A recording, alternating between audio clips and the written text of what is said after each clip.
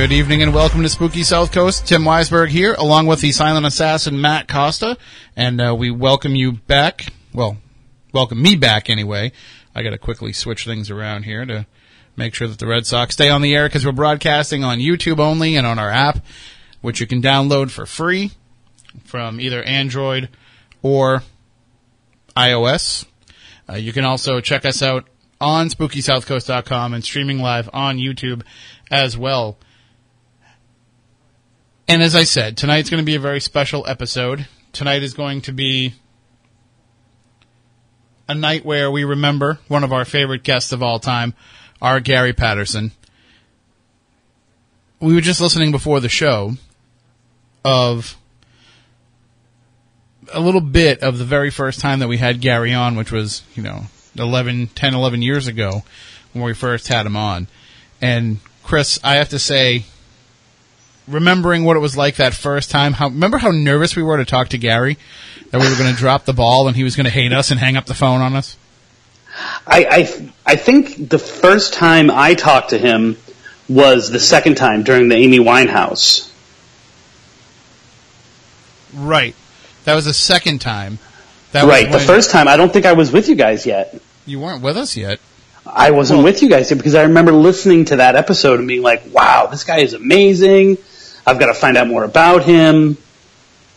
He's talking about all the stuff that I talked about in that VH1 show, and not knowing that he was connected with it. And so I think I didn't come on board and speak with him until 2011 with the Amy Winehouse interview, and I was just completely nervous. It was one of those times when, but that's what ended up happening, is it became one of those situations where, like, we have to talk to Gary about this. And there were many more times where that happened, whether it turned into something that we did on the show or not. There was always these moments where we said, we got to talk to Gary. We at least got to touch base with Gary and find out, what his thoughts are on this. And I think that's a testament to somebody who, stands at the very top of what it is that they do. It was funny because in setting up the show, the very first thing that Costa and I talked about was we had to get the guy on who was the expert on the Beatles, and we had whose name is Joe, and I can never pronounce his last name. And so I tried to get him, and then he said, we have to get George Case on, who he had on a few months ago, maybe about a year ago now. Mm-hmm. And George said, I've never heard of him before. And I said, really? Like, all of your research is what he was talking about. Right. And that's how influential he became. He became bigger than the information, or the information he presented to people became bigger than the man himself. Joe Nesgoda, speaking of. He was influencing people without him realizing that he was behind it. And that's what, we talked to George Case about Gary. We talked to Joe Nesgoda about Gary. And I think that anybody who listens to Coast has heard of Gary. And anybody who's a fan of this show knows about Gary. And we just had him on twice in the last, couple of months. He was supposed to be on tonight, technically. Right. Things got moved around a little bit, so tonight would have been our 500th, but instead it's next week, and he would have been our guest next week. And there's already weird coincidences, or maybe they're non-coincidences, along with this. Now, I haven't seen a cause of death for Gary. I've just seen the obituary that says that he died suddenly. And he died on May 26th. So 1 day shy of dying on the 27th, which would have been fitting. And all the information came out by the time it was announced to the public. It was the 27th. Right. Which is closely associated with Gary and his work with the 27 Club and all the rock stars who died at the age of 27, which we've discussed in the past and just discussed recently with him. But also, he dies the day before Greg Allman, who anybody who knew Gary, like, as much as Gary loved the Beatles, Gary loved the Allman Brothers. And he chronicled the legends around and the curses around them as well, and was a huge Greg Allman fan. Mm-hmm. So that was a weird Oddly enough, the reason why I contacted Gary, I hadn't talked to him in about 2 years. We had a little bit of a falling out kind of situation happen, and it was in my head and not his, because he was like, what are you talking about? I have no issue with you. But I contacted him because I wanted him, I'm doing a summer tour for Tripping on Legends, and I wanted to go to Macon, Georgia, to be in the Allman Brothers Cemetery and I wanted to go to the location of the hospital where Barry supposedly sold his soul to the devil, sold his soul to someone for another year of success. And so I contacted him because A, I wanted to know where the hospital was, and B, I wanted to know whether I could meet up with him. And this was going to be the first time that him and I were going to meet in person. And it's all surrounding the Allman Brothers. And that's what got us talking the last couple of months. That's what got him on the show when we had him on a few months ago, and that was what got him on for this. So it was connected in my head, the Allman Brothers and us, him and I, reuniting. And I know that the reason why that I wanted to have Gary on for our 500th episode is because not only is he our favorite guest of all time, and somebody who we could just sit back and listen to him talk for hours about some of these things that he's covered, but also there was a timing reason as well, because our 500th was falling right around the same time as the 50th anniversary of the release of Sgt. Pepper and the reissue, and Gary died on the 50th anniversary of the release of Sgt. Pepper's. Right. Wow. I mean, it's and that's another example of, he was talking about those connections years ago and on tons of radio shows, and it just is normal now for people to analyze what's going on with there, but it really started with him looking at it. And for those in kind of a formalized way, especially. For those of you who aren't familiar with Gary's work, and I don't know how you can't be if you're a regular listener of this show, but I know we have a lot of new listeners. This is a guy, he was an English teacher, high school English teacher, who devoted his spare time to chronicling some of the rock and roll legends and curses out there. So all these stories that we heard about, the idea of Paul is dead and the great Beatles death clues, all that was the basis of his first book, The Walrus Was Paul. And then, actually, I'm sorry, I'm getting ahead of myself. His first book was Hellhounds on Their Trail, right? Mm-hmm. But then it was re-released under a different title. What was it?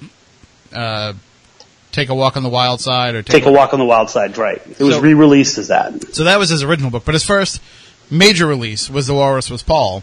The Walrus Was Paul. Piecing together all of these clues that came from the Beatles songs that indicated that, Paul McCartney had died in a car accident in 1966 and had been replaced with a Toronto police officer named William Shears, who then became the new Paul McCartney, and the Paul McCartney that we know now is just Billy Shears, all these years later. And, Gary never believed it, but he laid it all out there for people to kind of follow along, and it's a fun thing. And I don't know how much of it was intended by the Beatles and how much of it is just, Gary's work retroactively putting together these pieces. But it turns into this fun game that you can play with Beatles music where you say, oh, wait a minute, this is all starting to make sense, and it's kind of scary that it's making sense. And I think in personal conversations with him, it was important, and I think we've talked about this on the air too, it was important for rock and roll to have a mystique about it. That there was a lot going on. The music was thoughtful, and it lent itself to urban legends. It lent itself to the curses and the mysteries that he was talking about. And so I think he partly believed some of what the Beatles stuff that was going on, some of this other things that he talked about. But I also think that he felt he needed to document the legends behind them as much as the truths behind them. And that was part of the whole picture of looking at rock and roll, especially in that era. And in talking with him and breaking down the way that he decided to go about chronicling this, it actually inspired you and I in our own work. Talking with Gary and seeing his lens and his perspective on things kind of shaped us a little bit. And I know that you were kind of already in this mold anyway, but it kind of shaped us into the sense of it doesn't really matter if the end result is a true story that we're telling. The interesting part is the journey of how we got to that story. Yeah, it was much more about this is the social atmosphere, this is the climate that these things created. This is what it says about us, this is what it says about what people were thinking about music. He talked a lot about how those kinds of things, you take someone like his work on Led Zeppelin and talking about the curses surrounding them. Well, that molded an entire generation of hard rock during the 80s and into the 90s who followed in the footsteps of Led Zeppelin because of the mystique, because of the urban legend stuff that had to do with it. They would go to the same places to record, or they would, within their music, make allusions to Led Zeppelin selling their soul, or to that became a huge part of rock and roll, and I think Gary did a lot to celebrate that, being that, like, you know, this is influencing us, even if it might not be true. It's influencing the artists that are coming after it. And that's what Gary's work celebrated more than anything, is that mystique. You know, it's one thing to anybody can write a biography of the Beatles or a biography of the Allman Brothers. He went beyond that. He went into, you know, some of the stories that were passed around, some of the stories that were told behind the scenes. You know, he didn't just go out there and talk to the artists and get their stories, which he did. I mean, he had amazing access to a lot of these artists, but he also went and he talked to the roadies and the producers and the people who were around them, the management teams, the people who were booking the concert venues where these bands came, and he found out, you know, how much of these stories were true, how much of them were exaggerated, and in the end, it didn't really make a difference because it was all part of the mythology of these rock gods. Right, and, you know, he spent a lot of time, I think, perfecting how he was going to tell the story as well.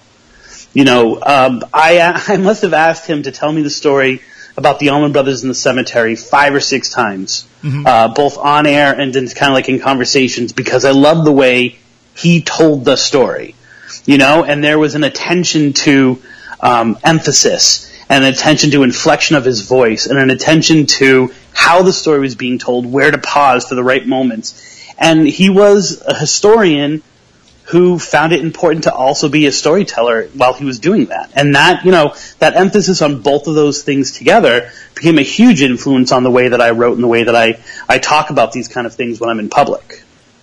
I almost felt, too, that when, I mean, even from the very first time that we talked to him, I got a sense of, this is a person who, I'm trying to think of a way to put it in a way that people can understand, because, you know, we've had long conversations about Gary and about the way that we approach things, but, you know, we live in a society now, and in a pop culture society now, where the gossip is king. You know, TMZ is more important these days than Rolling Stone.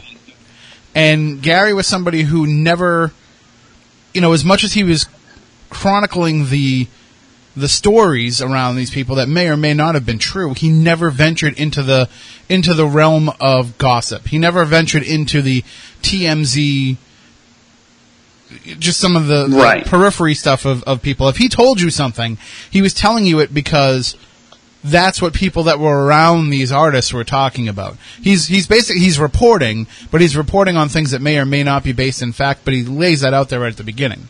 And I think that was part of the storytelling process. Is, you know, he would go, now, this one person told me this, but, and, you know, and it would be part of the storytelling that, like, you may not believe this part, but one person I spoke to was allowed to. That's my horrible, you know, Tennessee accent, I guess, going on right there. But that, like, you know, he would make that part of it, that there was a rumor out there, and I'm going to clearly say it's a rumor, but see how it connects. Now, imagine if that's true. Mm-hmm. Right. Okay, now it might not be true, and, you know what I'm saying, but, like, imagine what that says for the bigger picture. Okay, now let's move on to the next thing, as opposed to just being like, the rumor is the news. And I do feel that, in a way, it's disheartening to me that more people didn't know about his work. I mean, maybe it's just because we were so into the topic that, you know, we were so enamored with Gary as a person, because he was a great guy. I mean, he was just an awesome human being, on top of being a great storyteller. But, you know, I got the news from you. I was on the cruise this past week, the Strange Escapes cruise to Bermuda, and when we were at sea, I had no access to the internet. What would happen is I was on the ship's Wi-Fi, because when you're on the ship, they charge you every day for things, and they charge you for all kinds of things, and you want to monitor how much they're charging you. So you go on to their ship's Wi-Fi, you download the Norwegian app, and you can check your balance. So I had I was on the Norwegian Wi-Fi solely to be able to check my balance. As a result, I could get messages sent, but I couldn't reply to them unless I bought the expensive internet package. So I got your text that said that Gary had passed away. but I had no way to reply. So I get the news, and I don't know anything else about it. I don't know how. So I'm going around to everybody that's on the cruise. Now, I'm on the cruise with a bunch of paranormal investigators and some of the people that you know and see on TV. And for the most part, I'm asking around about it, and nobody knew who Gary was. Yeah. Yeah, and if there was ever a time for us not to be connected, you and I, that was not it. Right. Because, I wanted to commiserate. And I understand what you're saying. I think that there were a lot of people who, and like I said, George Case is a great example of someone who's writing about what Gary wrote about and yet doesn't know the name, but knew the work. And it was like I couldn't find people who fully understood what this guy meant. And I was searching around, and I talked to as many people as I can, which is why I got in contact with Tim Binnall, Binnall America, Michael Johnson, Old Hit, because I just wanted to talk and celebrate and kind of like get this. It was a very weird grief because here's a person who is a guest on the show, right? And here's a person who had a public figure. And I remember years ago, being like, Gary, not enough people know you for you. Like, they hear you on Coast to Coast or whatever, but you should be a much bigger name than you are. Mm-hmm. And he was like, whatever, I don't really care. No, sure, if you got a plan for that, whatever. But there weren't enough people that I could talk to. And it was very odd because I considered him a friend, and it was a very unique quality he had. I know you're not supposed to say very unique. It was a very unique quality he had to make people, when he spoke to them, feel as if they were very important to him. Right. He certainly did that for us. Right. I mean, he would, I love talking to you guys. I can't, and you and I are kind of taken back being like, what are you kidding? Like, you're the most amazing thing in the world, and you want to talk to us? You like talking to us? Like, you could be talking to George Norrie right now. You could be talking to, famous musicians who are still alive right now. And you enjoy talking to us, and I don't ever know whether that was true, but I like to think that it was. And so it was a weird sense of grief because it was someone famous, at least in our minds, extremely famous, and yet it was also very personal as well. And so I had a really tough time, especially that Saturday. And it's hard, too, because, here's a guy who, as you said, he could be talking to anybody, and he could be, like, I just look back through some of my messages with him, and it's always like, thank you so much for having me on. It's a joy to talk with you guys. It's nice to talk with people who actually, get it and get excited for the work. And, it makes me feel like, as you were saying, like, no. Like, you're the one who's honoring us by coming on and speaking with us and sharing these stories with us. But not only that, but you're the one who is influencing us to be different researchers. You're the one who's influencing us to not be just, well, here's a ghost story, and here's what might be true behind it, and here's, you're the one making us say it doesn't matter if it's true or not. The liberty valance, when the legend becomes fact, print the legend. I think if you go back and you look at, because I know there's strings of the three of us talking, and there's strings of him and I talking on Messenger, and if you go back and you just keyword the word exactly, it's going to be amazing how many times someone has said something and one of the three of us responds with exactly. And it's usually him responding to something we said, which is very reaffirming if you're talking about someone who you hold such high regard. And not only is he appreciating the fact that you're following him, but you're taking like the next step that he didn't say, the subtext or the in between the lines of what he's saying. You're able to pull that out or make the connection that he's asking you to make. And he's like, exactly. And that was very influential on both, our friendship, but then also like how I viewed him professionally and how I viewed myself professionally. Because, when you've got someone, and I'm going to go back to the Amy Winehouse interview, who is literally saying, I have to hang up because I have to go on Coast to Coast, right? The varsity. I got to go talk to them. And he's talking to you guys, and it's like it's a personal conversation, and you're completely understanding each other. It's very affirming that what you're doing is right, and how you're approaching, this little thing that we do on Spooky South Coast, is the right way to approach it. When you think about it, when you think about the way that he was able to make you feel important, and the fact that, yes, I'm going on Coast to Coast and I talk about this, some people would not go on another show first. Some people would say, right. oh, no, I told Coast to Coast I'd go on with them. I have to go on with them first. I'll talk to you guys next week. But he always found a way, whether it was on the show or just a phone call or email exchange or whatever, he always found a way to answer whatever questions that we had and just to kind of help us make sense of things. I mean, we've lost a lot of artists over the last couple of years that really hit home for you and I, for our generation. Mm-hmm. And here's this guy who's in his 60s and lived through the Beatles and Led Zeppelin and the Rolling Stones and the Allman Brothers and all the deaths that were associated with those acts. And he's able to tell us, hey guys, like, it's okay. I know that losing your heroes is a tough thing to go through, but you'll come out on the other side of it okay. And even if that's all the conversation was, it made a difference coming from him. Yeah, and I think going back to what you were talking about before and kind of connecting with that, we're losing a lot of information that he had that he hasn't put out yet.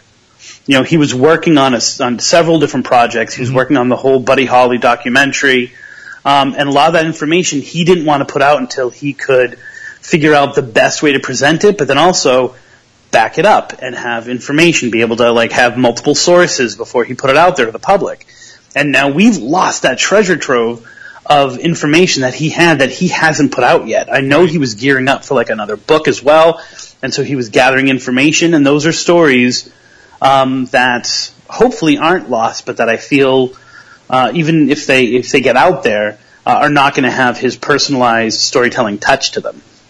I mean, he's the guy who tracked down the original Peggy Sue. You know, right? And he became very close with her, and was telling her story. And now, like, who can pick up? And that's the big question at the end of all this. And I thought about this for the entire week, and I spent the whole week with, rooming with John E.L. Tenney, and Tenney and I were talking. Who's going to pick up the mantle of this? Who's going to be able to carry on Gary's work? Because you have other artists, other authors and researchers who have carried on the stories of these artists, but nobody did it with the same passion, and nobody did it with the same connections that Gary had. Right.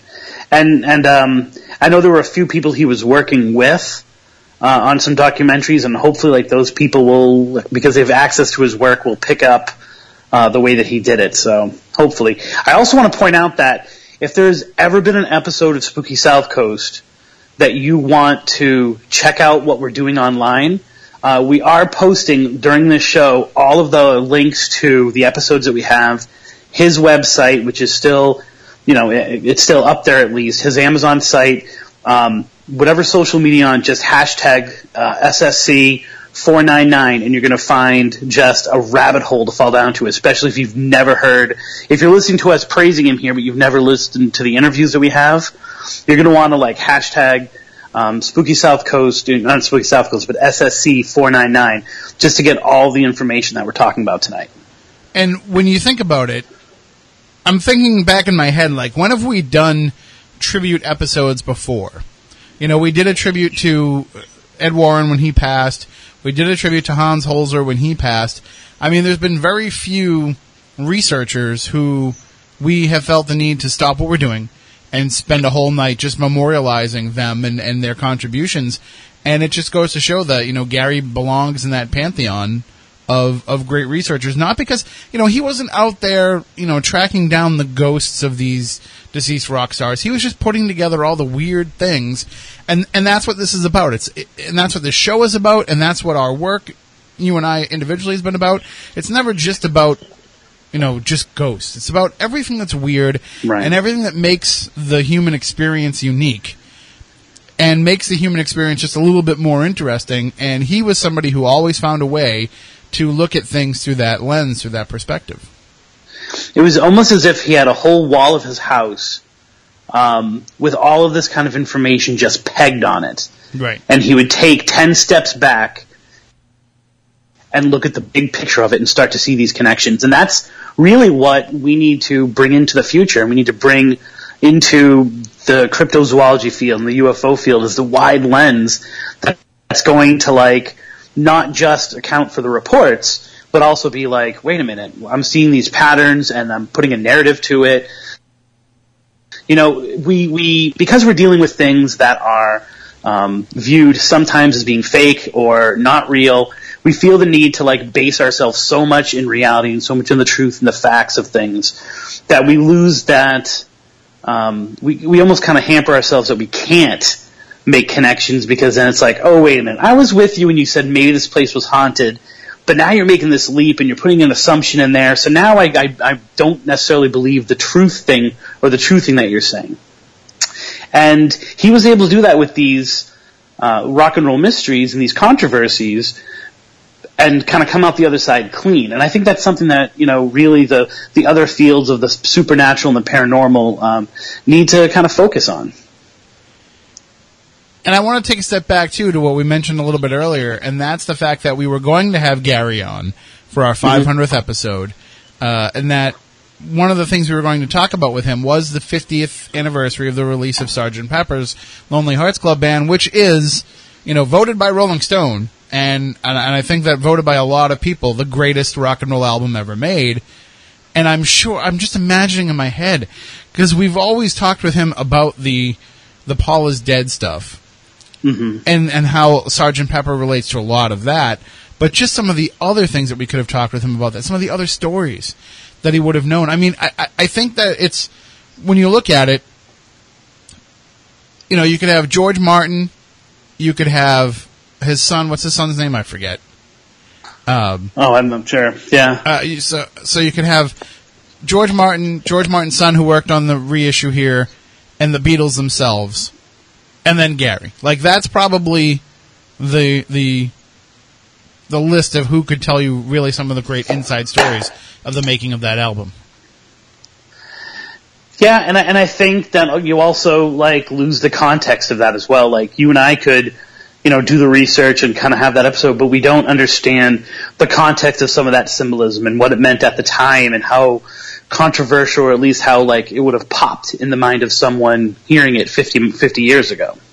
Right, exactly. I mean, that's the thing that Gary brought to the table is he was a fan, first and foremost, of the music and of the artists and of the entire era and what they all stood for, and that passion bled through. I mean, you could tell when you talked to him that he wasn't just telling story, and even as he's researching the 27 Club, and for those who are unfamiliar with that reference, it's all of these artists who died at the age of 27.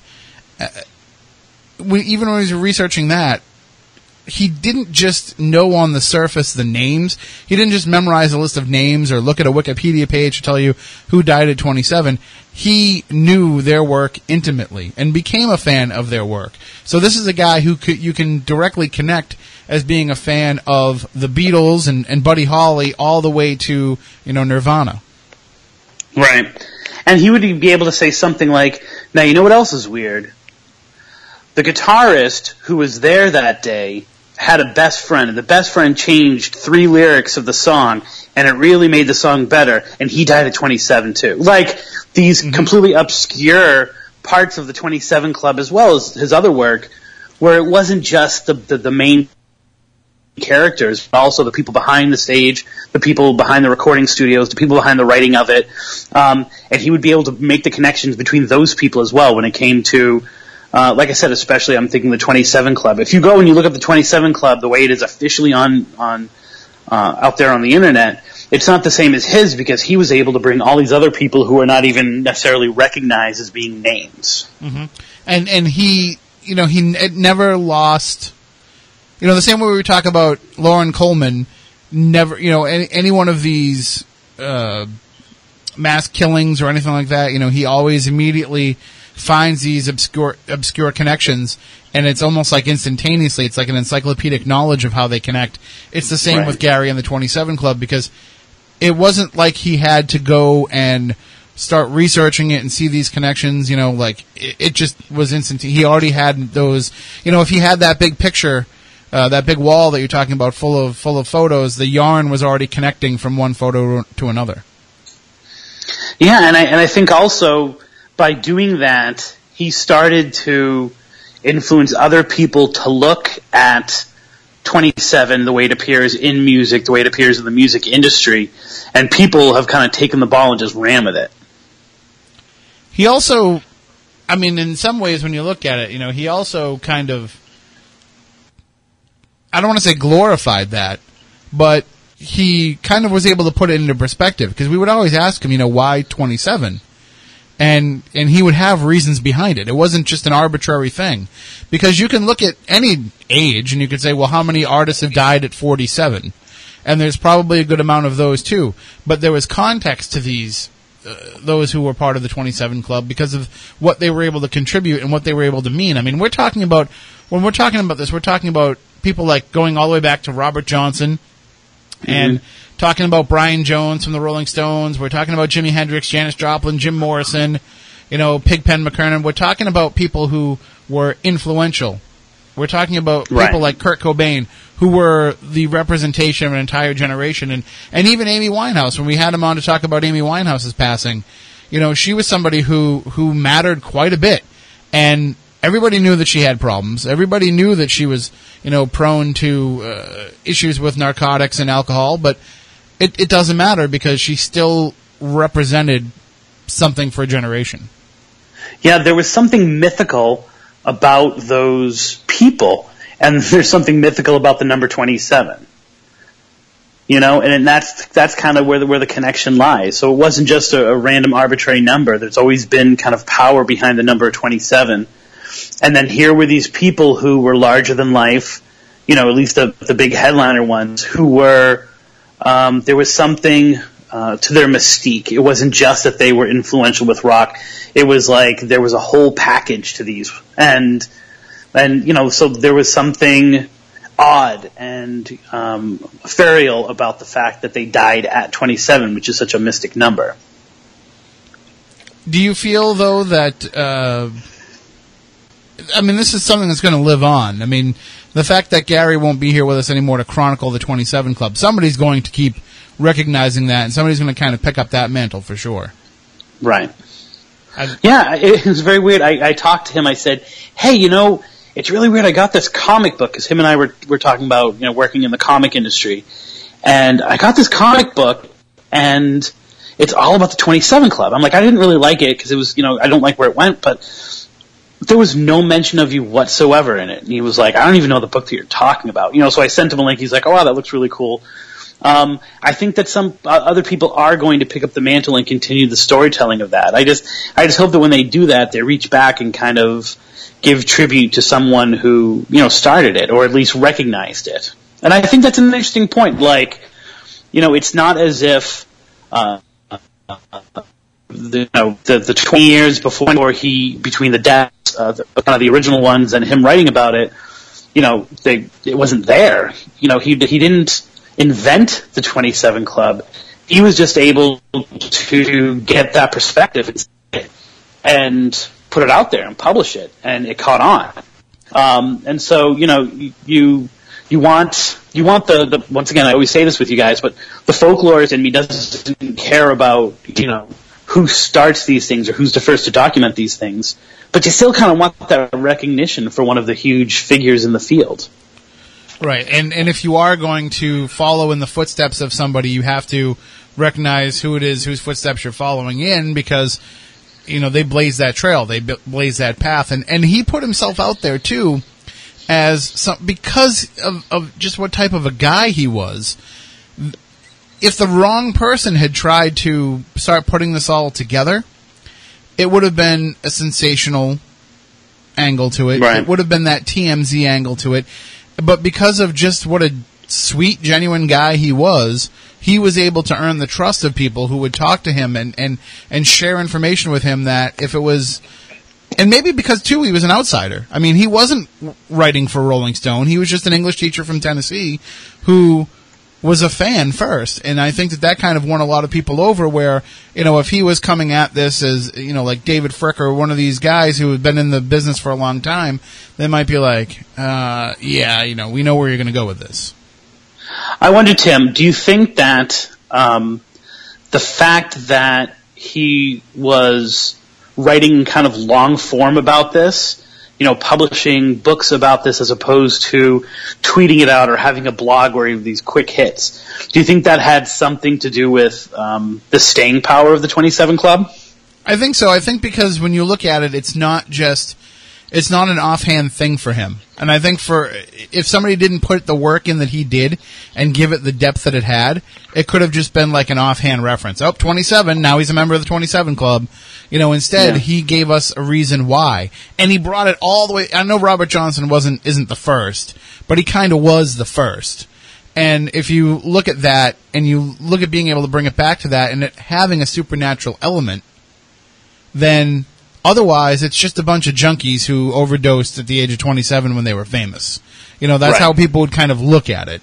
But instead, bringing it back to Robert Johnson and that original story, which Gary always respected, whether or not he believed it or not, doesn't matter. He always respected the original legend of Robert Johnson selling his soul at the crossroads and then dying at the age of 27, and kind of always said, even without saying, maybe it's possible that these artists kind of, whether they knew it or not, were involved in the same kind of a bargain. Right. Or at least whether him doing that had opened up some kind of doorway to this stuff happening to those specific kind of people. Whether it's an invitation specifically to sell your soul, or just like rock and roll was somehow tainted because of the bluesman who had sold his soul and then died at 27. Like it set some kind of template that was going to be followed for the next 70, 80 years. When, you had mentioned a few moments ago, and we tweeted it out too, about if there is a mystical power to the number 27, I think that for those who are involved in it, those who are involved in the music industry and make it big, I think that it does carry a significance for them, because I wonder if that's almost like a benchmark for artists, especially artists who are into the life of excess and say, or I should say excess, but they're into that life and they say, yeah, I know I party a lot, I know I can do this, but, I made it to 28. Like that must be, I mean, I'm trying to remember who it specifically was. I remember having that conversation with him where he said it was someone of modern times who was like, heck, what do I care? I made it past 27. Mm-hmm. So there definitely is that idea in rock and roll. I'm not sure if it was someone connected to Kurt Cobain or it was someone even more recent than that who said, hey, at least I know I'm not going to be part of the 27 Club. Yeah. I remember him telling that story to us and referencing that other artists were referencing it. And maybe it was Jeff Buckley? Maybe? Jeff Buckley Jr.? I don't know. Who then died, like right after that? I know that even Kurt Cobain referenced, that he knew he wasn't going to make it past 27. And he would reference Jimi Hendrix and he would reference Janis Joplin and would talk about this. Now I mean, it's extended beyond just like, it is a pop culture reference, and it's also probably, like you said, like it is a goal if you want to live fast, die hard, and leave a good looking corpse. Like 27 is the perfect age to get out of it, and if you've gone beyond that, I think the 27 Club is enough of a landmark that it's like, well, I made it to 28. Did you see the documentary on Netflix? I think it was called Soaked in Bleach, where they looked at the possibility that Kurt Cobain was murdered. No, I saw it there, and I've kind of done some research on the whole murder conspiracy, but I did not see that specific one. I know that Gary was researching that a little bit too, because he talked about it with us the last time that he was on, just in passing reference about whether or not Kurt Cobain was actually murdered, and I find that to be interesting because here you have a guy who talked about being part of the 27 Club, and if somebody wants to off him, that's a good time to do it because he's already kind of laid that groundwork of saying, I expect to be part of this club someday. Right. Yeah, that makes sense. I mean, and it's, and I think that the conspiracies with Jimi Hendrix that he's talked about in depth, the conspiracies with Kurt Cobain create an added level of mystique to not only their legends, but the legend of the 27 Club. There are so many controversies that surround the actual deaths of these people at the age of 27 that it is like, is it the universe trying to do it, or is it other forces that are trying to do it, or is it just coincidence? If this is the universe at play, I mean, if there is a greater guiding hand in all of this, then it's no surprise that Gary becomes wrapped up in that. Dying the day before Greg Allman and dying on the day of the 50th anniversary of Sgt. Pepper. I mean, even his death has significance in his work. Yeah, I mean, it's hard to look at all of that and not think that there's something else at work, even if we can't fully understand it. Mm-hmm. We live in a world of numbers. You can crunch numbers and find signs anywhere you want.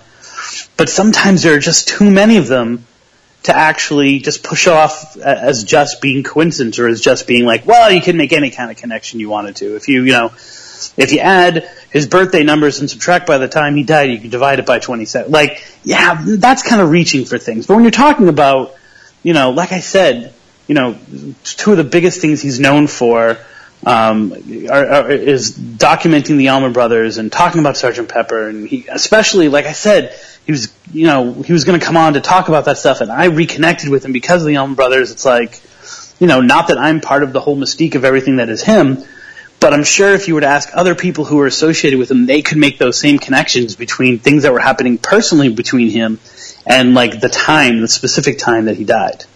Well, I mean, as we mentioned, he was that type of a person too, to always be there for people. I mean, he loved having the chance to talk about this stuff, and he loved having the chance to kind of dig deeper and ask some of those questions, even if it meant that he wasn't on a radio show or a television show doing it, and it was just in a phone call or an email exchange.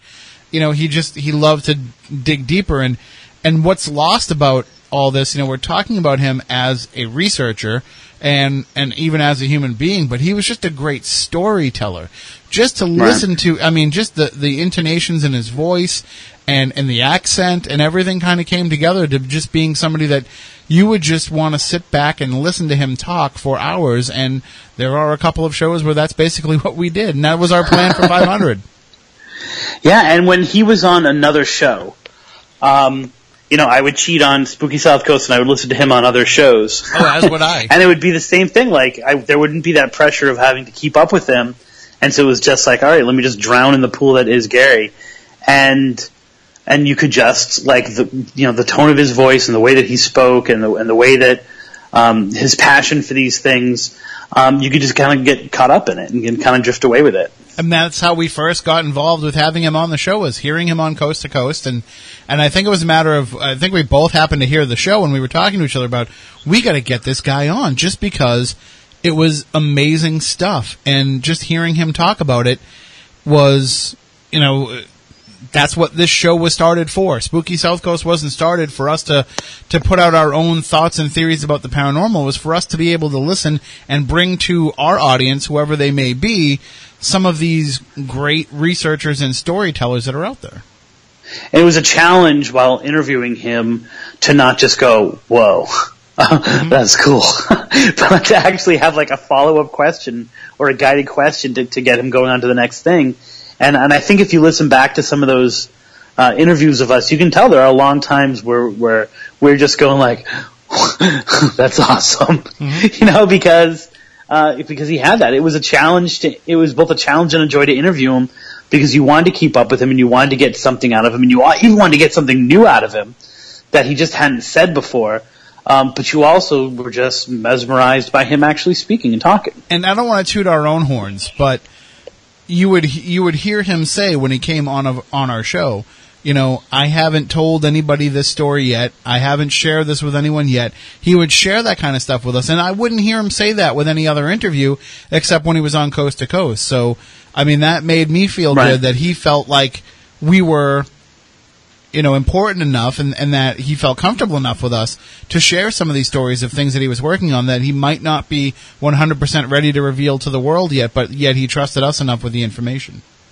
And I like to think that we helped him as well, because there are moments when we're interviewing him, and of course, like I said, you did one interview with him without me, but there are times when we're interviewing him where he doesn't react to our question, but rather is thoughtful, as if, and then he'll say, well, that was a good question, or I haven't thought about that. Well, and then he'll start on something in that, hopefully we pulled stuff out of him or helped him make connections by the questions we asked him, and that's kind of like like you said, that's what Spooky South Coast is for, is to present these people, but then also to act as the avatar for the audience that you always say. I love that phrase.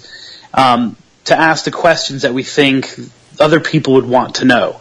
And I think by doing that with Gary, we were able to get him maybe to think of some things he hadn't thought and make some connections he hadn't thought, and to then be able to kind of present those and hopefully make that part of like his storytelling going forward. It's amazing to me that in the course of 11 years now of doing this show, that we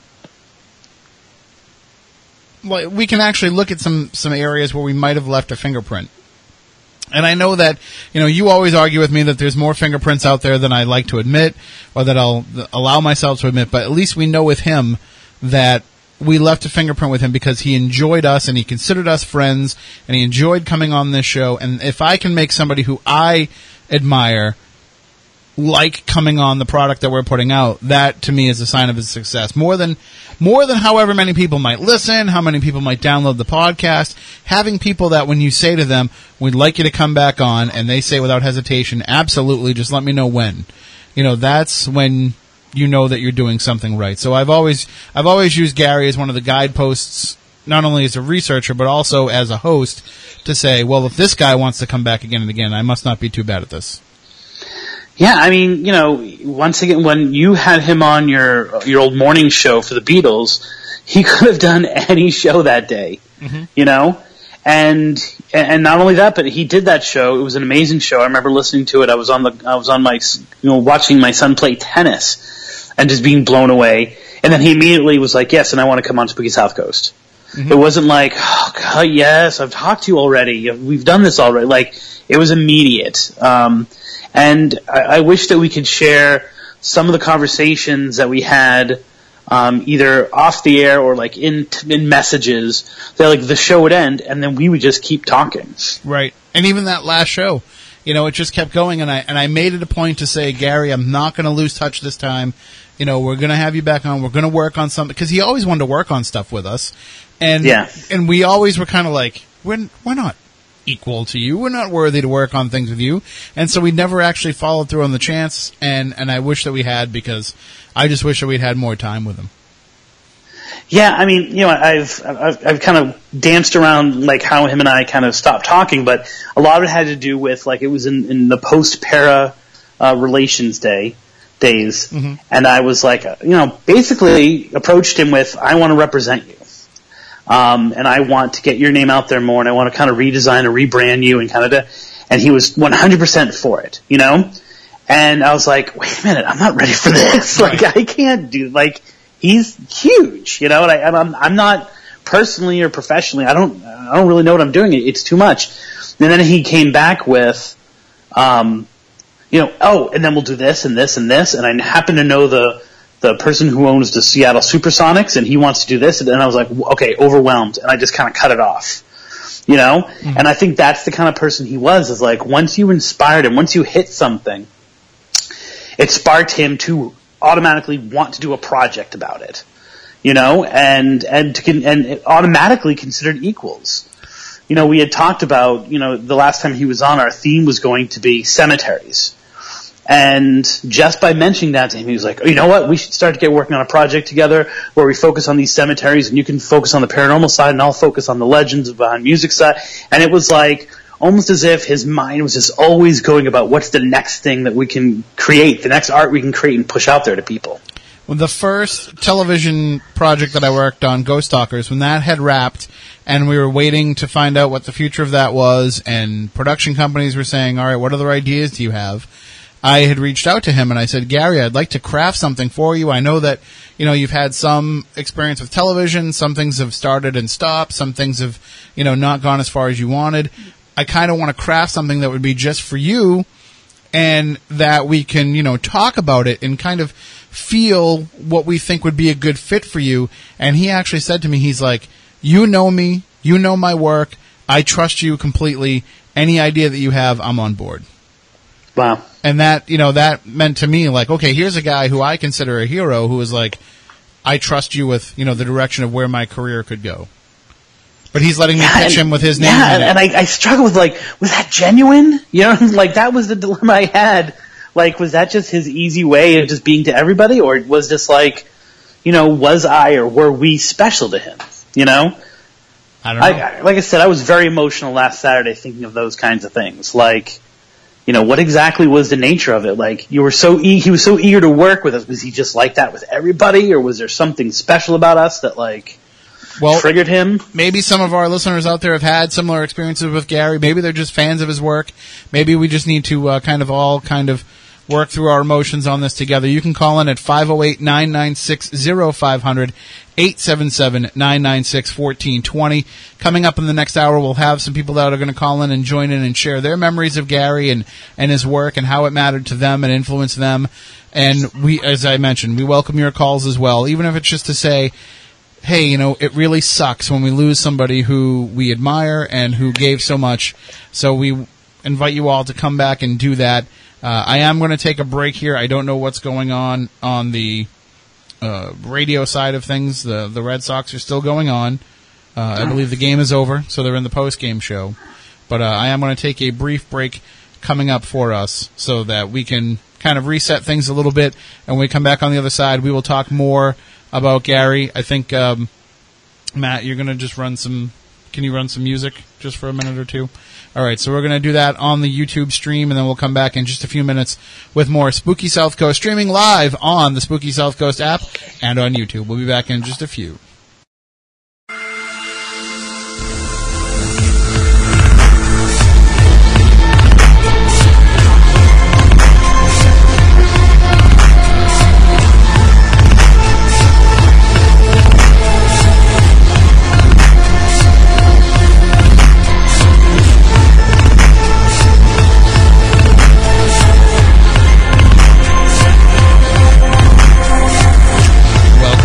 Number 2 of Spooky South Coast.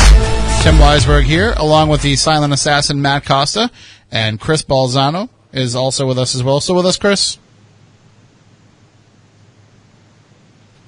Oh, that's my bad. You still with us, Chris? Yep. Okay, just wanted to make sure that you can still hear me. Because now we are switched over. We are now broadcasting live on WBSM, as well as on the Spooky South Coast app and on YouTube. And we are talking tonight, normally, if you are a fan of Spooky South Coast, or even if you're new to the program, normally what we talk about is the paranormal. We do it every Saturday night, broadcasting live here on WBSM and on SpookySouthCoast.com and on the Spooky South Coast app. Tonight, though, we are paying tribute to one of our favorite guests of all time. We are paying tribute to R. Gary Patterson, who spent years researching rock and roll legends and curses and has been a frequent guest on Spooky South Coast going all the way back to the very beginning of the show. He was one of our first dream guests, and we were very honored to develop a friendship with him over the years. And we are sharing memories of Gary and his work tonight, and you can do so as well. You can call in and share your memories of Gary at 508-996-0500, 877-996-1420. We'll be taking your calls throughout the show. You can also email us, spookycrew@spookysouthcoast.com. You can join us on Twitter. You can join us in the chat room at spookysouthcoast.com, where the live video stream is going on. If you want to just share some of your memories or just kind of come and commiserate with us in the loss of just one of our favorite people. It doesn't even matter like his research and his work and his ability as a storyteller. He was just a great person and a great friend to the show for all these years. So we'll be remembering Gary tonight. And we just want to let everybody know just about a couple of things that are coming up. If you are looking to have some paranormal fun in the summertime, I know that it's one of those things where it's associated more with the fall, but there's a lot of things going on this summer that you can take part in. One of those is the Middleborough Paracon. That's coming up on Saturday, June 24th, and it's happening at Middleborough Town Hall. So you can actually go and attend this. It's a free event. It's free to get in, and myself and Stephanie from the Spooky South Coast Show will be lecturing there, as well as Ken DaCosta of Rise Up, John Brightman, Sherry D. Benedetti I gotta say it right, of Ghost Hunters, and Mark Arvola. They'll all be there lecturing as well, and it's all built around the Nick Groff Tour event that's happening at the Oliver House that night. Now, if you go to the Middleborough Paracon, Nick's not going to be there. He's doing his own event, but this is kind of being built around that. So there's going to be live music, there'll be snacks, there'll be drinks, there'll be presentations, there'll be psychic and tarot readings, paranormal teams, local authors, unique vendors, all that stuff will be happening at the Middleborough Paracon Saturday, June 24th from 10 to 4 p.m. outside of the Middleborough Town Hall, which is haunted. So you'll get your chance to go and check that out. If you want to purchase tickets to Nick's event, I think there are still some available at nickgrofftour.com, so you could still get in to the Oliver House investigation that night, and you'd still be able to take part in that. And then coming up in July, if you want to keep having paranormal fun all summer long, July 15th and 16th will be the Ocean State Paracon at the Assembly Theater in Harrisville, Rhode Island. And, of course, we'll be talking more about this as it gets closer, but great group of guests there. They've taken kind of some of the usual folks that come to Ocean State Paracon and expanded the roster to involve even more people that will be there as well.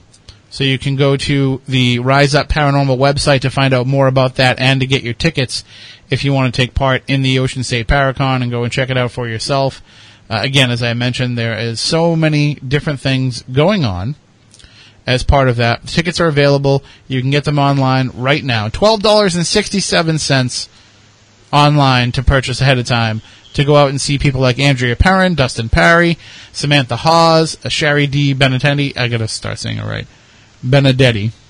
I just keep butchering it every time. And Keith and Sandra Johnson, Joe Chin, Carl Johnson, Roz Bound will be there, Krista Chesery, the Gettysburg Ghost Girls, me and Stephanie, and John Brightman, and Chuckles the Clown is there, Matt. You know how I feel about Chuckles the Clown. Sometimes he scares me. So all that and more, $12 per day, $20 for the weekend, $5 for kids 12 and under, all benefiting the Rhode Island Coalition Against Domestic Violence. So just a couple of great things that we can get involved with this summer to keep the paranormal fun happening, even in the nice warm weather. So we will get back to our topic tonight, which is remembering our Gary Patterson. And we have joining us on the line, I believe we have him on here right now. Old Hip, are you with us? I'm here. Hello, sir. How are you? Well, shocked still. It's been kind of a rough week. It has been, and as I had mentioned earlier, I don't know if you heard, but, Chris had told me, he had sent me a text about this while I was on the paranormal cruise, and I had no way to kind of connect over the internet. I could get messages, but I couldn't send them back. So for a week now, I haven't been able to really commiserate with anyone on this, so I'm glad that we could kind of all get together tonight and remember Gary. Definitely, and I find it to be kind of not only strange, but just definitely appropriate that him and Greg Allman died within 24 hours of each other. Yeah, that was very strange. I don't know if it's a coincidence, though. I mean, we were talking earlier about how the universe kind of works in weird ways. He dies the day before Greg Allman. He dies on the 50th anniversary of the release of Sgt. Pepper. A little bit about me. I've been doing this internet radio now since 2006. And Gary was one of my first people I interviewed. And I had an extensive radio experience before internet radio. And so him and I had a love of music and myths and legends. And the one thing I miss most is the show after the show, where the audience goes home and it's just him and I. We're kicked back and we're swapping stories. And he was such a wonderful individual. I think I interviewed him between 20 and 30 times over the past decade. Wow. And he was one of my best friends. I remember when I saw the news that he had passed away, I automatically went to his page because there's so much hoaxes going on. Right. And he's one of those people that's like, oh, no, not Gary. And I did not even know that he had been sick. I did have the special pleasure of contacting his brother. Actually got in contact with me, and I was able to speak with his brother. And we were able to shares their stories, and just much love there. And for such a wonderful individual. Was that the case? Had he been sick? Yeah. I'm not sure exactly how much of it I should go into. Sure, right. But he had been sick. There was some gallbladder problems. And he had been diabetic for a couple of years. Mm-hmm. So it's all related to that. I guess that's maybe about as much as I can really go into. No, sure, understandable. It's all related. And you mentioned being able to, the conversations that you would have with him after the audience wasn't listening. But the great thing about Gary was that the audience were always friends to him, too. He always felt like those who were listening and enjoying his work were kind of along for the ride with him and were just as much of a part of the story as him telling it. Oh, definitely. I was telling Chris here last week, I had another really interesting thing that happened. Gary was almost like a mystic himself. Really strange things have happened. I had, of course, all of his books in my collection, and over the years I loaned them out, and he'd come up missing because he was such a wonderful author and such great material for him to write on. They just come up missing. And so I decided to go on Amazon and get new books. Well, I had Take a Walk on the Dark Side came by, and it had actually been personalized by Gary to his aunt. Oh, wow. And it said something along the line of, "Thank you for all those nights you stayed up with me for Shock Theater, Gary." So, of course, when I saw that, I knew I had to return it to him, so I reached out to him on Facebook, and I said, "Hey, brother, I have a book here you may want back." And it turned out his aunt had died a couple years ago. And it's like, wow, what a trip this book has gone through. As a matter of fact, he said what a long, strange trip it's been for that book. And I was supposed to send it back to him, and I feel really bad. I never got around to doing it. So, yeah. I think what I'm going to end up doing, I think I'm going to end up keeping the book. It's kind of like a special connection between me and Gary. No, definitely. Especially where, he was somebody who, I just always felt like with him, it wasn't so much about the researching of the story and the telling of the story as much as it was, how much the story could make someone appreciate the artist more. These stories didn't exist just to tell weird stories. They existed because he wanted his love of these musicians to rub off on the next generation or the next person to discover their music. Definitely. I think another kind of a really weird coincidence here for you, the last conversation I had with Gary was that Greg Allman was supposed to have been gone into hospice. And Gary says, "Oh, I hope that's not true." And I remember telling him, "Well, with the internet, you never know." And that was actually the last conversation I had with him was about Greg Allman going into hospice. Old Hip, you said you talked to his brother. Is his brother's name Peter? No, Michael. Michael. When you were kind of having your conversation with him, did his family understand just what a big source of inspiration he was to people out there? His brother seemed, number one, he seemed really touched that I'd reached out, just because I felt like I needed to make connection because Gary and I had I felt like we had such a connection. I just felt a really strong desire to reach out. And his brother just said, Gary was one of those special people. You never left his presence without feeling like you were his friend. Yeah. And they seemed to be blown away that Gary had such an influence on people. And, I've been reading on his Facebook page the students, because, Gary was a history teacher. And the students that went by his page and was giving him honor. And yeah, that's what struck me too, Old Hip. We're going to miss you, Mr. P.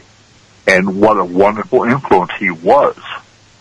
I know I would have loved to have had him as my teacher. Oh, right. I would love to have my students honor me that way, if and when something happens to me. And the other thing, Hip, that I noticed with those postings is that it ran not only the gamut of outreach in terms of love and honor and respect, and he did this for me, very specific things, but then also just in general, he influenced me more than any other teacher. Then the age range, you really get to see that his teaching career spanned decades, and that he was able to put his print on so many different people of different generations by how long and how well that he taught. And definitely, he actually retired just 2 years ago, so he's not actually been out for profession for very long. Yeah, because one of the things when we had first started talking to him was I was like, that idea we had to Skype our classrooms together, and he's like, I've just recently retired, so that was one of the plans we had that we never got to actually get out there and do. And I know the last time I spoke to him, he was actually talking about he was going to be writing another book. Right. And I don't know exactly how far along he got with that, or if there is a chance that this book may end up showing up on our bookshelf one day. I guess we can hope. Oh, absolutely. But he was just, like I said, I know that at no time did I ever call him up and ask him to be a guest on one of my shows, and he ever turned me down.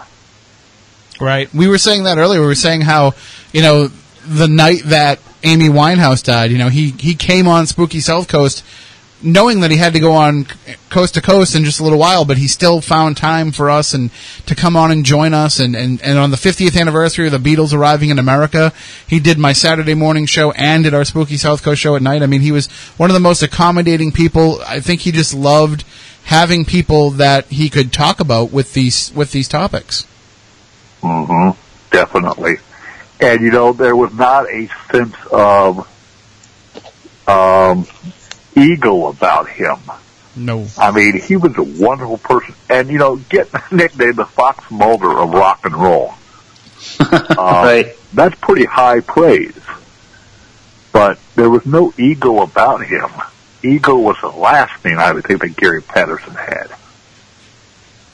We were saying earlier that we were supposed to have him on, next week for our 500th episode, only because he was our favorite guest, and that was going to be our, big anniversary treat to ourselves, was to have him come on and share some of these stories with us. And I think it says a lot to him as a person that, George Norrie loved him, you loved him, anybody that ever talked to Gary just fell in love with the guy.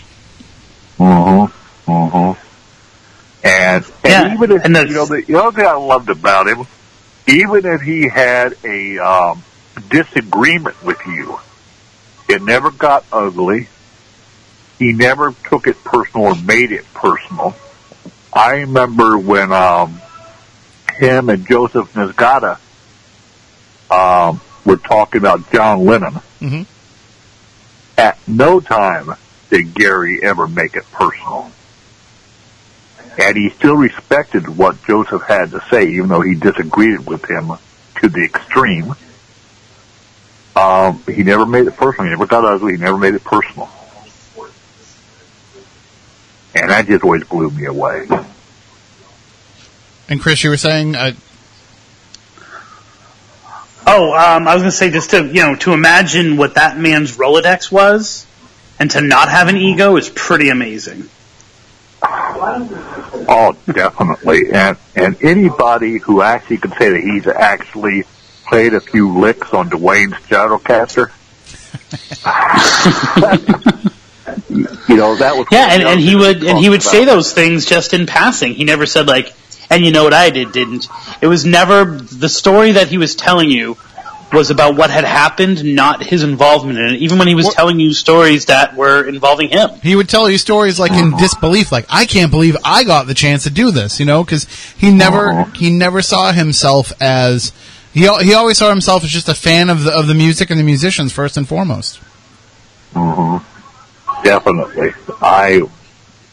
I'm definitely going to miss him.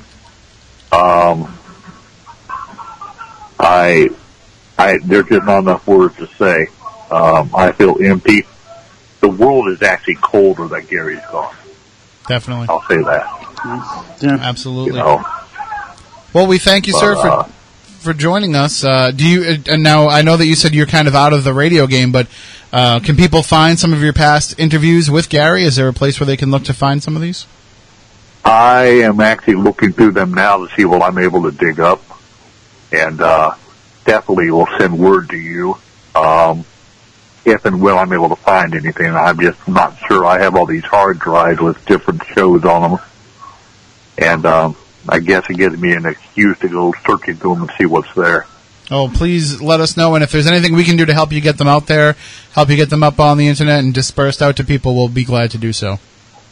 Okay, I appreciate it, and I will tune in more often now, I promise.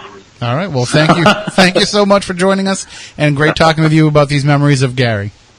Thank you very much, Mike. As always, everybody, pleasant nightmares. Thank you so much. Have a great night. Goodbye, all.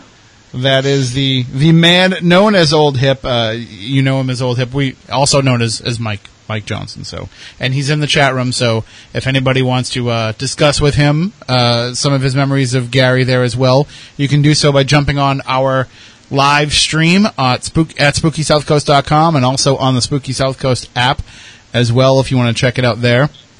I want to say hi to everybody that is joining us for the first time. Made a lot of new friends on the cruise this past week, and I've made a lot of new friends at some of the Paracon events we've been doing recently who are starting to tune into the Spooky South Coast for the first time. And just to remind everybody, tonight is a tribute episode to our Gary Patterson, the number one most favorite guest on Spooky South Coast of all time. Chris, we've been lucky over the years to be able to talk to some of our heroes. There's still shows that I remember getting goosebumps for when we started talking to people. And over the years, we've talked to some of the greats. I mean, we were one of the final interviews for Gary. We were one of the final interviews for Bud Hopkins. We've had the chance to talk to Jim Mars, people who I idolized as I was growing up and reading about all this weird stuff. Brad Steiger, all these people, John Zappis that we've had on the show over the years, but nobody held a place in our hearts as much as our Gary Patterson.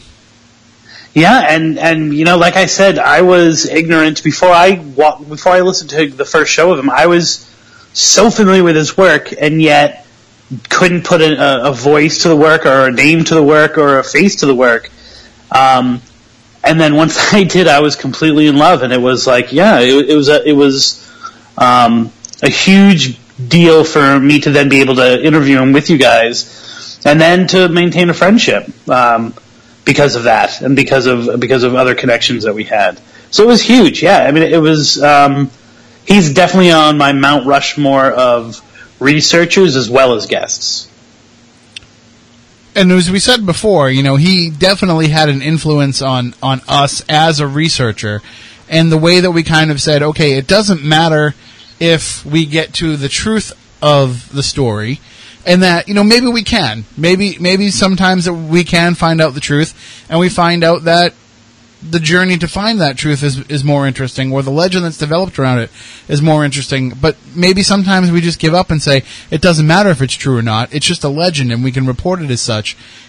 And I don't know if it was overt or kind of just something that happened subconsciously, but that seeped into both of our work. And I don't think it's a coincidence that, that happened after meeting and talking with Gary. Well, meeting virtually and talking over the phone and such with Gary. Yeah, I mean, I think, as a role model, if you see someone who is successful and who's doing it well, and who is really, like I said, even if the name is not known, the information and the stories are known, rise to the top like that, then it kind of gives you an allowance to be able to say, you know what, like maybe I don't need to do it this way, maybe I can do it that way, Or, the next step of that is, or do it the way that I want to do it, which is the way that he did it. Like, he never, in conversations with him in the interviews, ever was hesitant that the way that he was going about it was wrong. It was effective for him.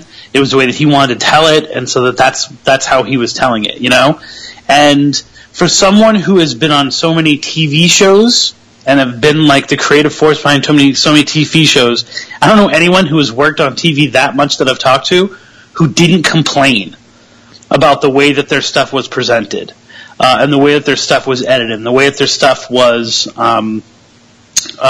out there to the public. Like, oh, they changed this about it, they changed that, and I know that they changed stuff that he said, and I know that they, selectively cut interviews with him to get their point across. I'm thinking of E did a something a few years ago where they brought him on, where they were talking about like it was a Halloween episode, and they were talking about like the 13 weirdest things about Hollywood, and they totally cut up his interview, and the guy didn't complain about it. He was just happy that his stuff was out there, and that like he was able to kind of help mold things. I'm just scrolling through his Facebook page, as Old Hip mentioned, and going through some of the, the mentions that people had. I mean, just going to the guest book on his online obituary, and just seeing people say things like, I will miss you, my friend. You're that special teacher that made all the difference in choices I made in my life, and you took the time for me and really made me think I will always remember all the good you have done. I pray for your family to have peace and comfort in this difficult time. Somebody else, Daryl, great teacher who reached out to all students regardless of popularity, economic class, gender, race, etc. He made learning fun, and you couldn't wait to attend his class and have him pass on his wealth of knowledge to you and your classmates. Glad I got to have him as a teacher. Michelle, so blessed to have had Mr. Patterson as my teacher. He encouraged us to think outside the box and not assume that things were as clear as they appeared. I still remember the many countless hours studying, memorizing acts and quotes from Shakespeare for our senior English exams. He also made world history so much fun that I became enthusiastic about learning everything I could about history. See, I didn't even realize that he also taught world history. Yeah, I always thought of him as a history teacher. I didn't even realize that he taught English as well. Oh, all the discussions I had with him was about English class, so I just assumed he was an English teacher. But that's what's amazing is that, just imagine like learning Shakespeare from Gary, or learning, about the ancient civilizations of the world from Gary. It must have been mind blowing for these folks who were lucky enough to have him as a teacher. And being a teacher and the way that you have to present things, the way that you have to construct things so that you're not just giving facts and dates, that had to have had a huge influence on the way that he wrote and the way that he was a storyteller. Like, I think those two things played with each other. Like, how him being a storyteller influenced his teaching, but also the way that he was a teacher influenced the way that he was a storyteller and a writer.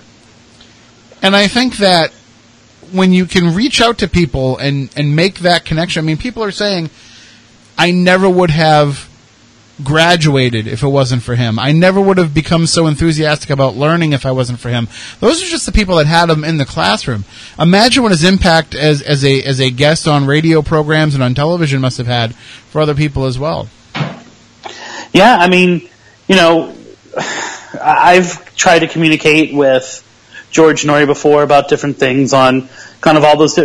He actually felt the need to reply to us when we approached him to come on the show and talk for us a little bit.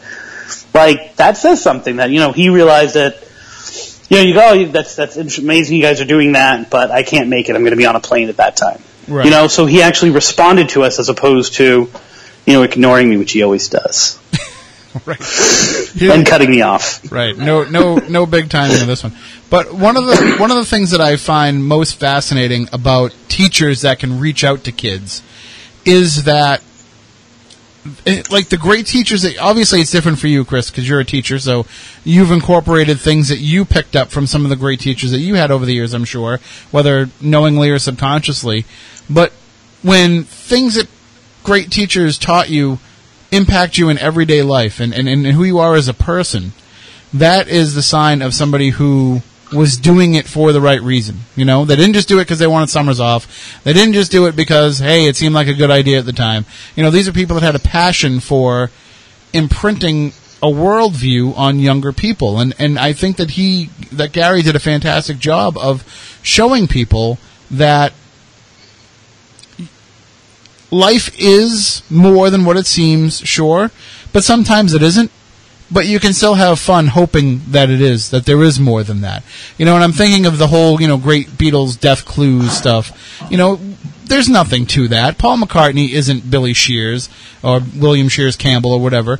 He is Paul McCartney, but that doesn't mean that it isn't fun. And there's no harm in just having that fun. Yeah, I remember working with, when I was in college, working with a writer who was the most amazing. She was a beautiful writer, but her stuff didn't have any substance to it. And so I was like, if you made these symbols, if you made these, allegories for what's going on in the story, if you tilted that, then your work would be so much better. And I think that there's something to training the mind to be critical.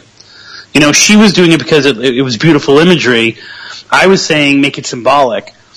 If you have that skill, and then you can develop that skill in other people, this may not be true, but play with. Well, I think we lost you a little bit there, Chris. We'll wait and see if Chris comes back in. Just a little bit of we have Chris over Skype tonight, so it is, we are subject to the technology, and if it works, but we'll keep the line active until he tells us if he dropped off or not. One of the things that I find interesting, too, is that Old Hip just mentioned in the chat room that, now Gary knows the answers to these questions. He knows if the walrus was Paul. He knows about John Lennon. He knows about Robert Johnson. He knows about these things. And all I can think of, Chris, is, I was just saying that Old Hip had posted in the chat room that, Gary now knows the answers to these questions. But all I can also think of is that song by, what was the Righteous Brothers, I think it was, where, they have a hell of a band talking about all the artists who had died and were now up in heaven, and now he gets to be there. And instead of being in the front row as a fan, I bet you that Gary is on stage getting to play alongside his heroes. with a pick in one hand and then a notebook in the other, making quick absolutely notations and telling the tale of what's going on. I would love to think that. Yes. I also, I remember him as being somebody who would always be willing to talk about the subject of ghosts, but didn't have a lot of background in that. But certainly had no problem sharing some of the legends of some of these rock and roll ghosts. I wonder, do you think that in our future travels and our future journeys, do you think that we'll hear from Gary? I would love to. I would love to try to do a legend trip on Gary, but I wouldn't know where to go about it. I wouldn't know where he was most influential, in the school, at his house, but I think that if we are connected to him, then maybe he would reach out to us, because I think when it comes to the ghost side of things, he was probably most connected to us, because right. We were so focused on ghosts and the paranormal that he might reach out to Mike Johnson. He might reach out to us about those kind of things, because we played in both of those playgrounds with him. I think we're going to see, little things. When a loved one dies or when a friend dies, you see these little signs that they're still around, and I think we're going to see a lot of those signs with Gary. There's going to be a lot of little things that are going to make us think of him, and it's just kind of his way of saying, hey, just to let you know, I'm still around and I'm still thinking of you, and hopefully you're still thinking of me, and it's going to be hard not to think of him every time I hear a Beatles song or an Allman Brothers song or I hear somebody from the 27 Club. It's always going to be at the forefront of my mind, and at least for a small group of people, he is now one of those legends, whether he would ever want to admit it or not. Yeah, I think he would have a very hard time admitting that he was a legend or that he was as influential. Because he downplayed it in his professional career, he downplayed it as a teacher. He was kind of like, well, this is just what I do. But I like to think that, and maybe that's part of our responsibility. Those of us who were close to him or considered him friends, but who also, are out there to the public, is to keep the spirit of what he was doing alive. And to try to make those connections that he kind of made, and not only put out the material that he was putting out, but also to kind of keep him as a muse as we go forward and do what we do. Do you feel, too, that, we had said before that it's going to be hard to find somebody else that can pick up the mantle of what he did, but there's going to be somebody who comes along at some point who becomes the R. Gary Patterson of, our generation. Somebody's going to be looking at the music of the 80s and the 90s and following some of those legends and stories. And then subsequently that'll happen from now on. And I feel like it'll be hard. You'll be hard pressed to find somebody that can do it with the same amount of passion that he did, but also with the same ability to tell the stories just for what they are. Instead of having to have all, I think now that'll be lost is the reverence for these artists, and because we see gossipy things come out all the time, it's going to be hard to find somebody who understands, right, and to find somebody who knows how to do it with a way that is also. Even just, you could be telling the weirdest story about the strangest thing that somebody was into that nobody knew about, but there's still a respect there when you're telling that story. Yeah, and that's one of the conversations that I think we had last with him was it's hard to have reverence for the music today because it does come at you so quickly. The stories behind things come at you so quickly that there is no time to reflect. We're constantly in a react mode as opposed to a reflect mode. And so there is a mystique that has been lost about music. There's reputation, there's, maybe what is it, the SQ hit of people's like knowledge of certain stars. But there really isn't like a mystique. There's no fertile ground for urban legends anymore, and so they've got to be out there. They've got to be.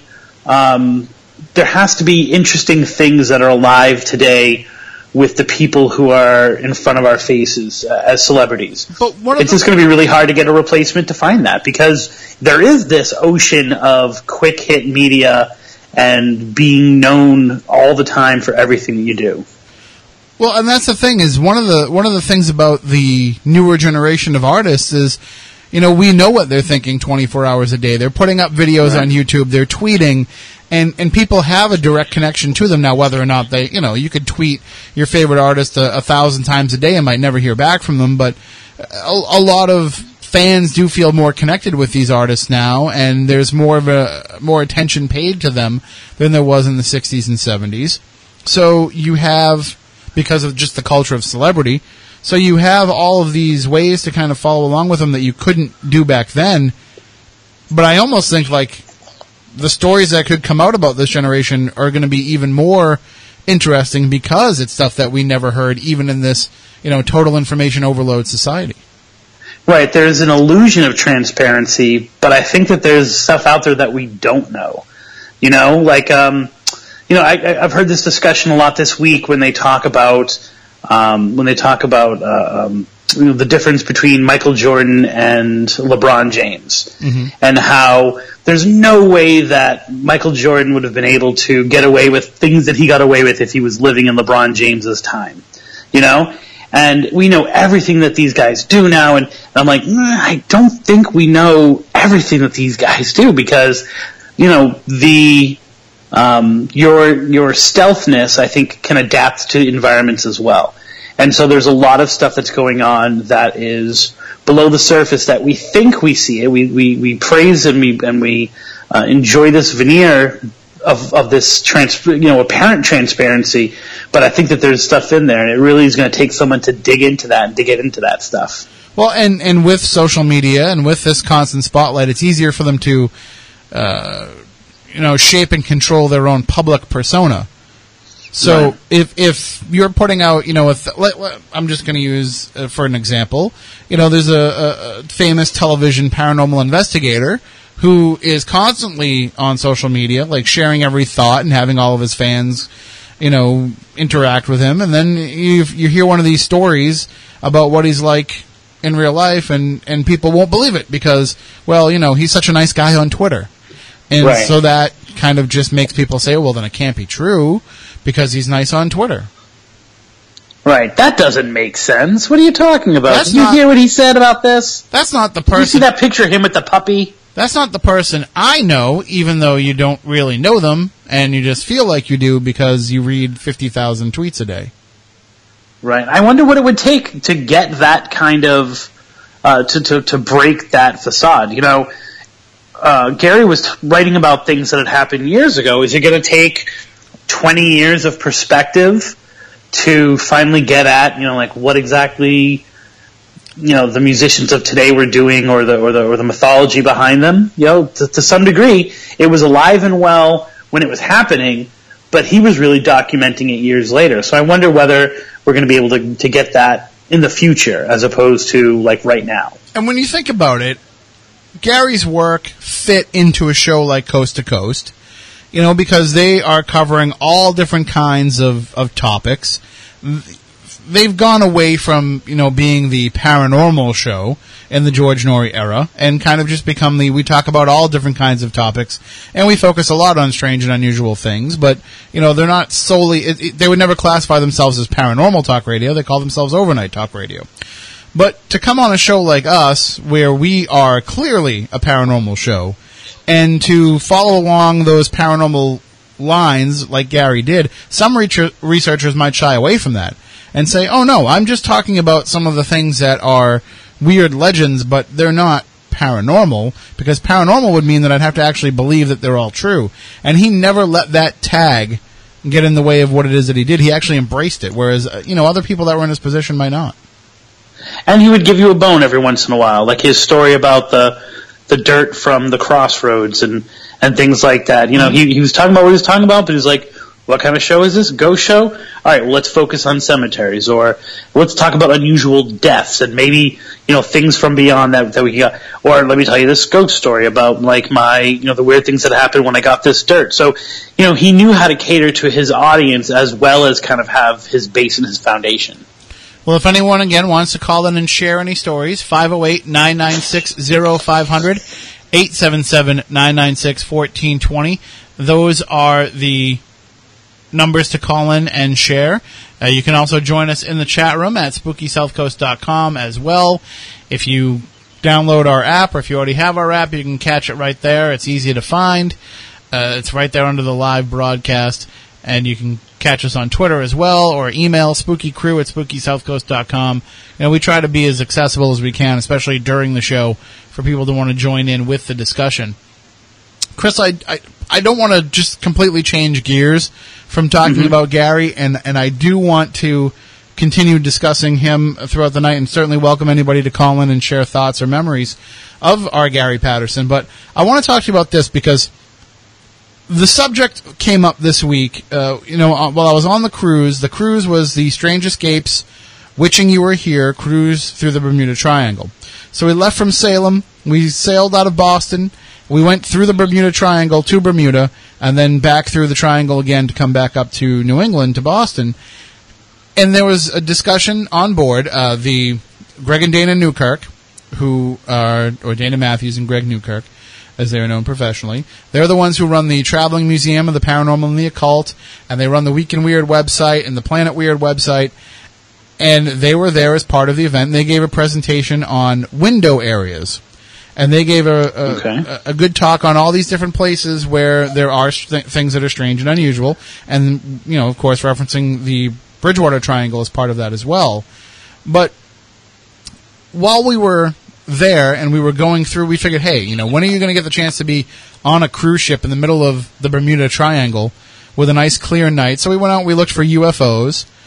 John Tenney had some occultist friends back in Detroit that were actually doing a summoning ritual to try to summon up something from the ocean floor for us at exactly midnight their time. And so, you know, we had all these different strange experiments that we were doing, but we made it in and out of the Bermuda Triangle with no problems. Right. There was some strange things that happened on the cruise, but, you know, nothing that we can say that we attribute to this. But we were talking about these different window areas, and I know that this is something that you paid a lot of attention to over the years. Do you find that these window areas, we've talked about the Bridgewater Triangle expanding, do you feel like these other areas are expanding?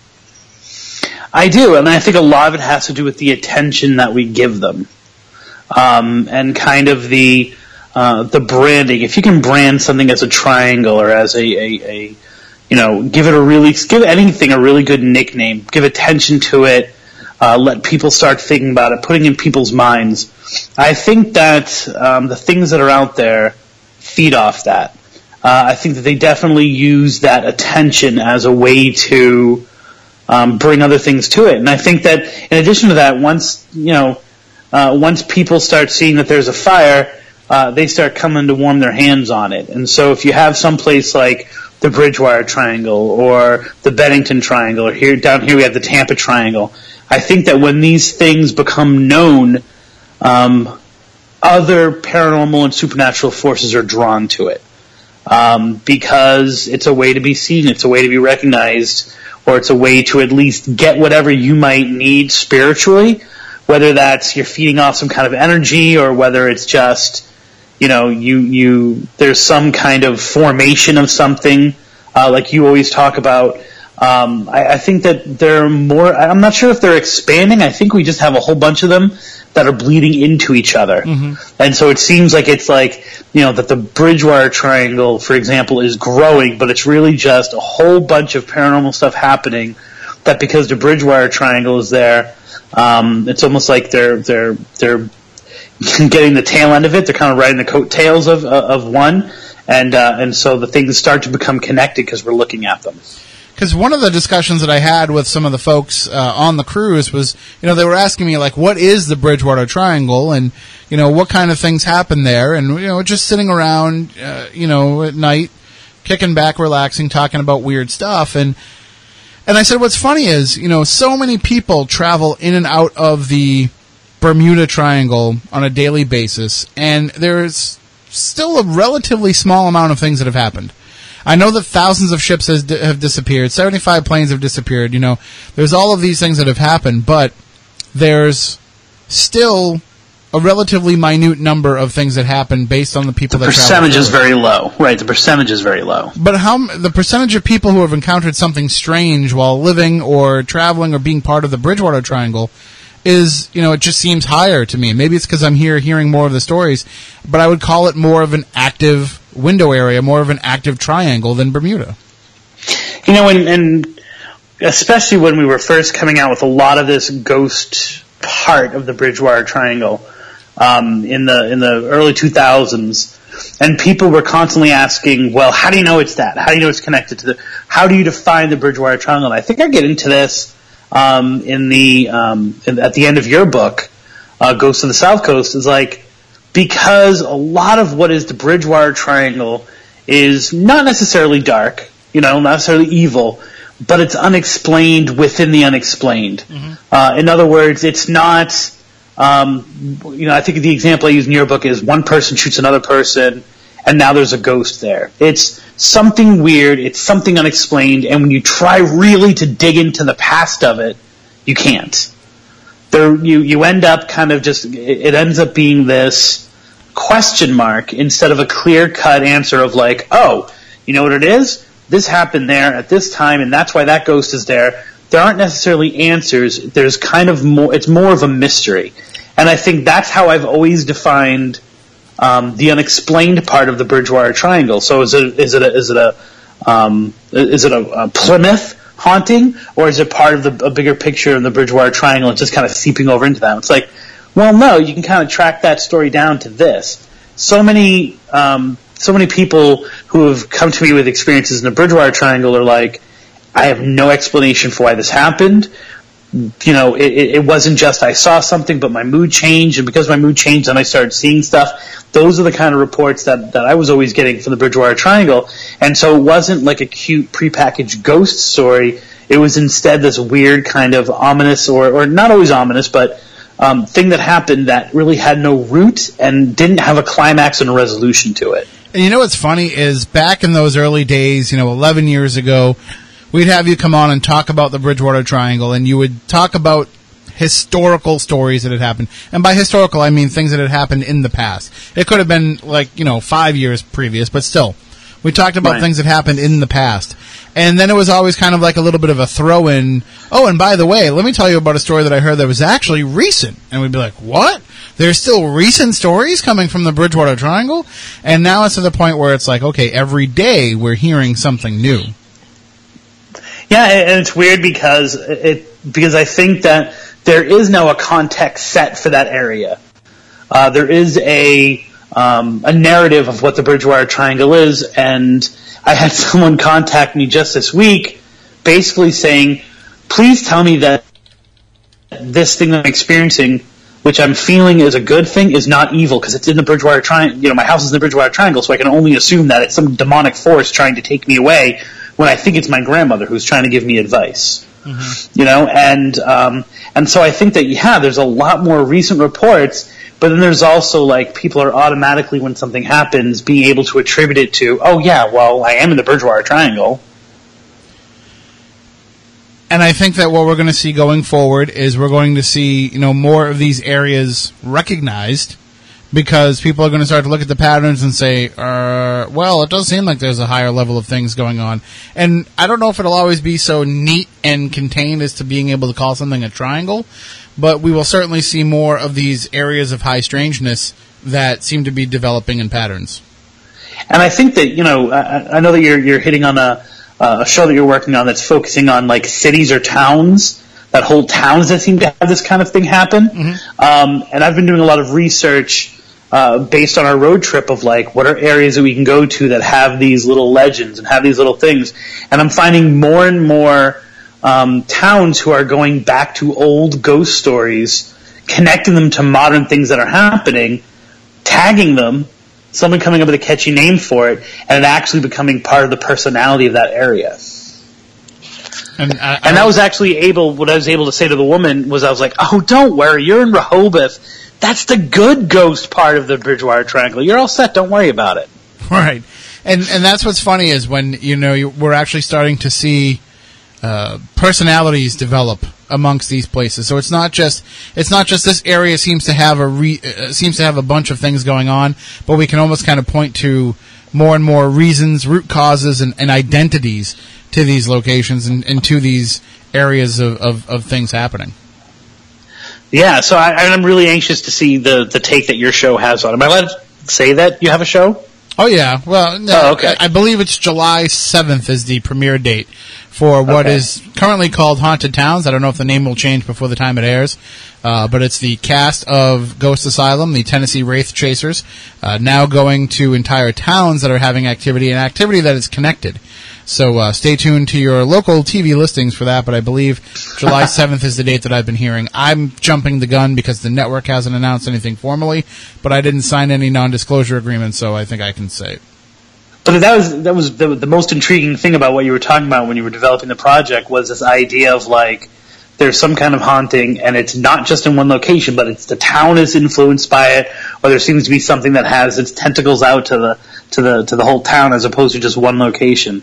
Because I think we're going to see that kind of paranormal context going forward. All right. Well, we will certainly talk about that when that comes up. But that does it for this week's show. I want to say one more time, rest in peace, R. Gary Patterson. You are gone, but you will definitely never be forgotten. And, of course, we will keep you alive through the way that we research and the way we report things as well. So until next week, when it'll be episode 500, for Matt, for Stephanie, for Chris, I'm Tim. We want you all to stay spooktacular.